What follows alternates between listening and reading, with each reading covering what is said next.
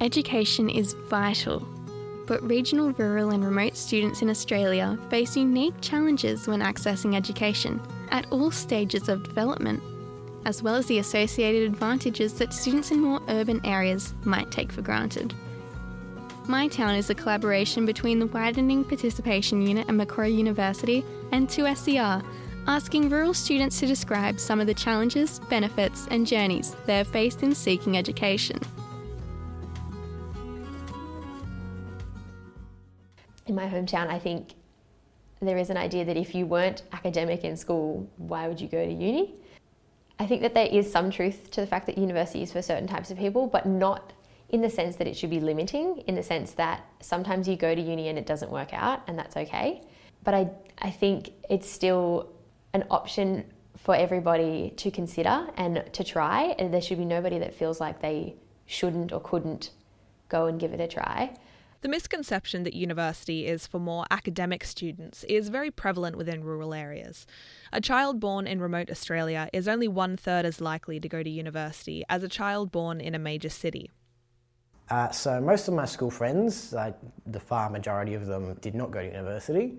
So most of them, particularly guys, went into trades, so plumbing, building, etc. A few of them, my town is, like Port Macquarie and Wauchope, do have a decent retirement sort of population. So there's a lot of jobs in aged care. So a lot of the girls will go into that, get like traineeships and that, etc. And then others, have just gone out and done retail jobs or whatever. A few have gone to university, like a few went to Armidale University, which is near Port Macquarie, sort of a bit further west. I was one of two that went to Sydney. Oh, I wouldn't say most. I would say 3/4 went to uni, and then a surprising amount, a lot of people went like mustering. And I was like, okay, I'm there for that. So mustering is mainly in northern Queensland, and that's where there's like no fences or no water. So basically you've got to shift your cattle from one area to another. And that's basically what mustering is. You get on your horse and you camp for weeks, moving cattle across wide bits of land, basically. Gap years have become more common for students in both rural and metro areas who want to experience the world and make sure that they're making the right choice about their future. But particularly for rural students, it's a chance to save money and create a safety net. When I finished Year 12, I did take a gap year and I worked in a local daycare and preschool. And I sort of just took the gap year because I wasn't 100% sure that I was ready to go to uni yet, because I wasn't 100% sure what I wanted to study, and I didn't want to just start studying something for the sake of studying it. I wanted to try and narrow down what I wanted to do, so I just took some time out to think about it. And I worked really hard to build up my savings so that didn't have to be a stress once I did get to uni.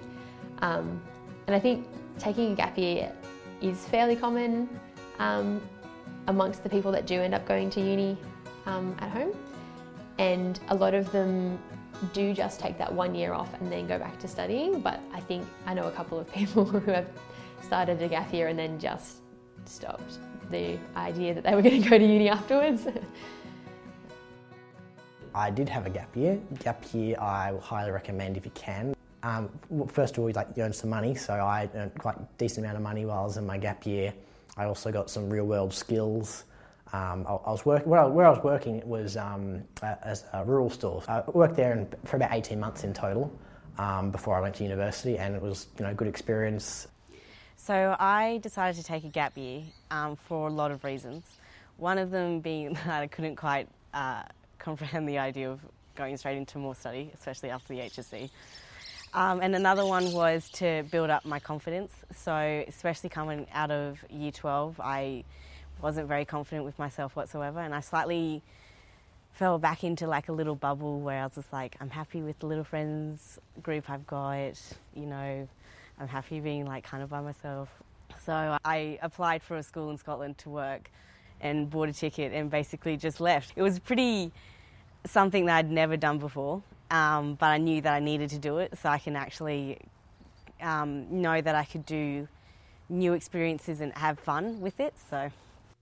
But another concern is, how easy is the transition from gap year back into full-time study?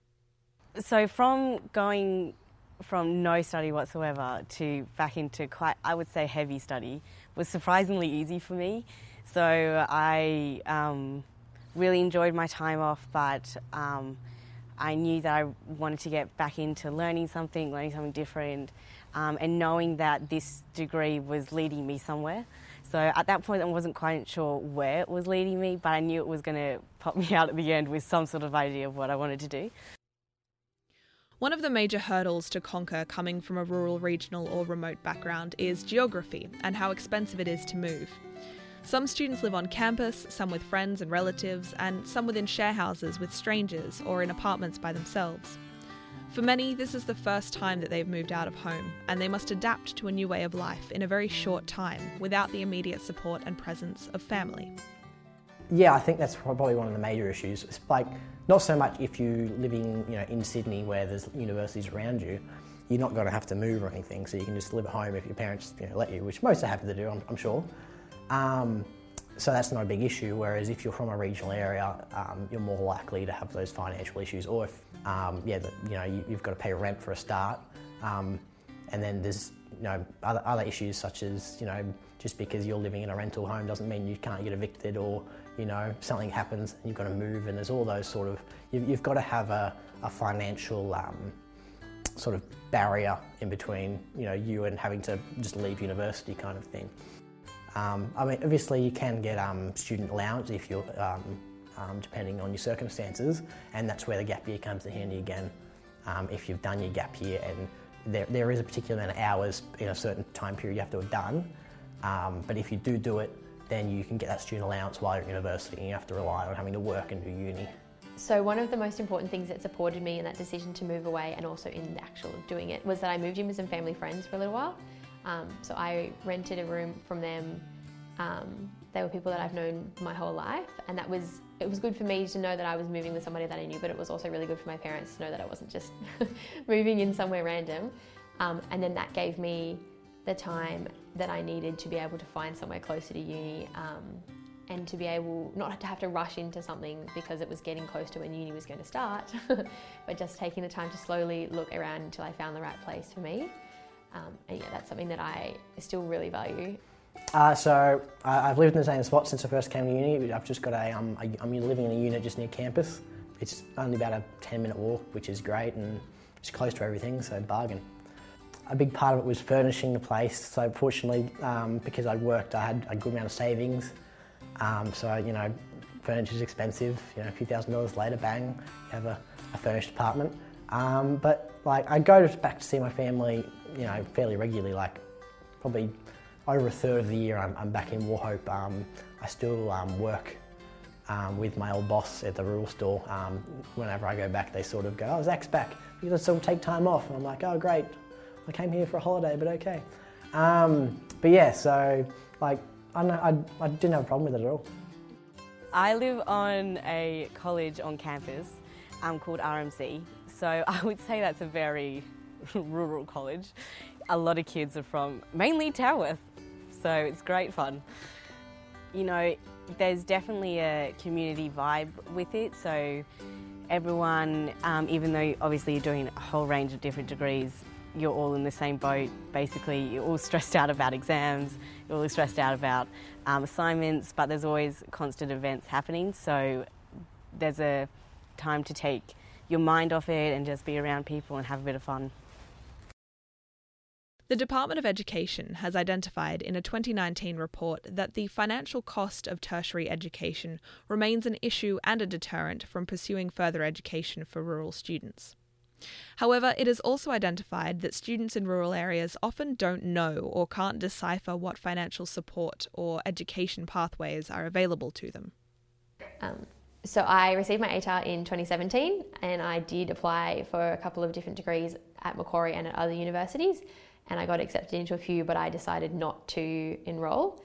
And I waited 12 months, and then I actually ended up applying for a different one that I hadn't applied for originally. And when I applied for that, they did take my ATAR into consideration, but I also had to submit documents about why I wanted to be a teacher and what I had done in my time since finishing high school, and why I thought I was a good fit for this degree. And I think that the answers that I gave and the things that I was writing about were what got me into the degree rather than my ATAR, because it wasn't technically high enough.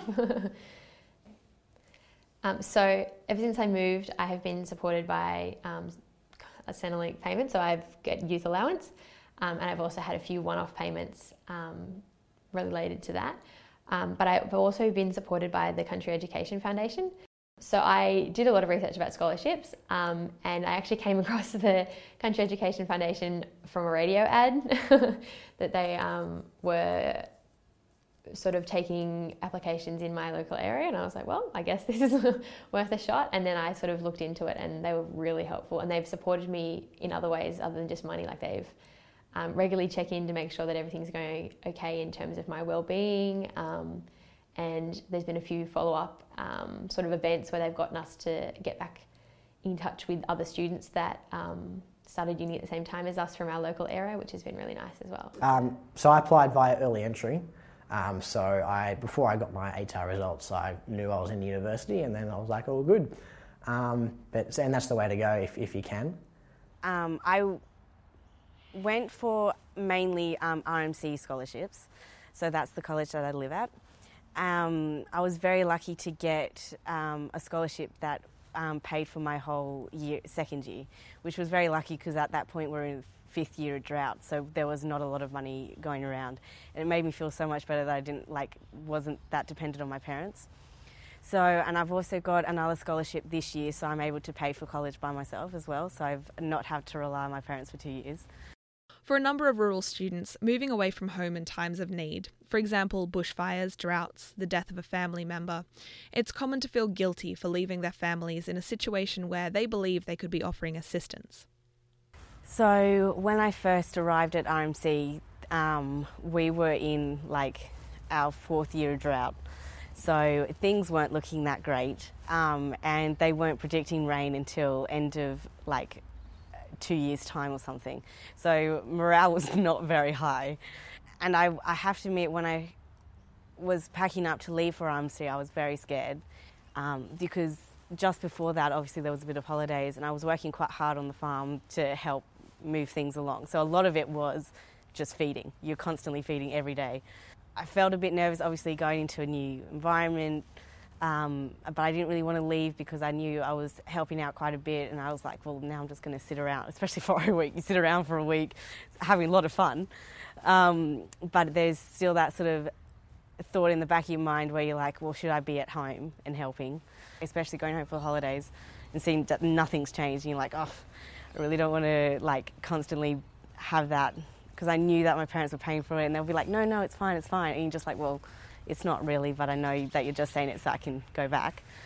So one of my biggest challenges for moving down to Sydney for uni has been the fact that I have had to move a lot of times for a lot of different reasons, dodgy landlords and people upping rent and just bits and pieces, and that's something that has been overwhelming at times, but I have managed to seek the supports that I've needed at different times, and that has not affected my results, but has affected how I felt about my results at times, just being a little bit overwhelmed in general. And then the other really big thing that stood out to me was the drought and the fires last year, because my parents were in the line of fire at one point, and stopping studying for an exam to listen to the ABC to see if my house was still standing was pretty stressful. But yeah, those are probably my two biggest sort of challenges that I've had so far. For regional, rural and remote students, studying at university can be stressful at times, which is why it's important that they have a strong support network. My mum and my dad as well had a very high expectation that I would find what I wanted to do, and then I would go and be successful in it. They didn't mind what it was that I chose to do, but just that I was going to find something that I really wanted to do, and I was going to work hard, and I was going to find something that I was happy doing as well.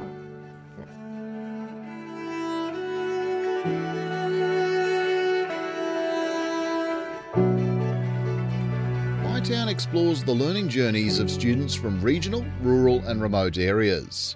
mytown was created, researched and produced by Macquarie University's Widening Participation Unit. mytown podcasts were produced by Widening Participation Unit and Macquarie Media students in collaboration with 2SER FM. To discover more about MyTown, please visit www.mq.edu.au/leap/mytown or search up MyTown under Macquarie University Widening Participation Program's Our Initiatives. MyTown is a widening participation initiative funded by the Higher Education Participation and Partnerships Program.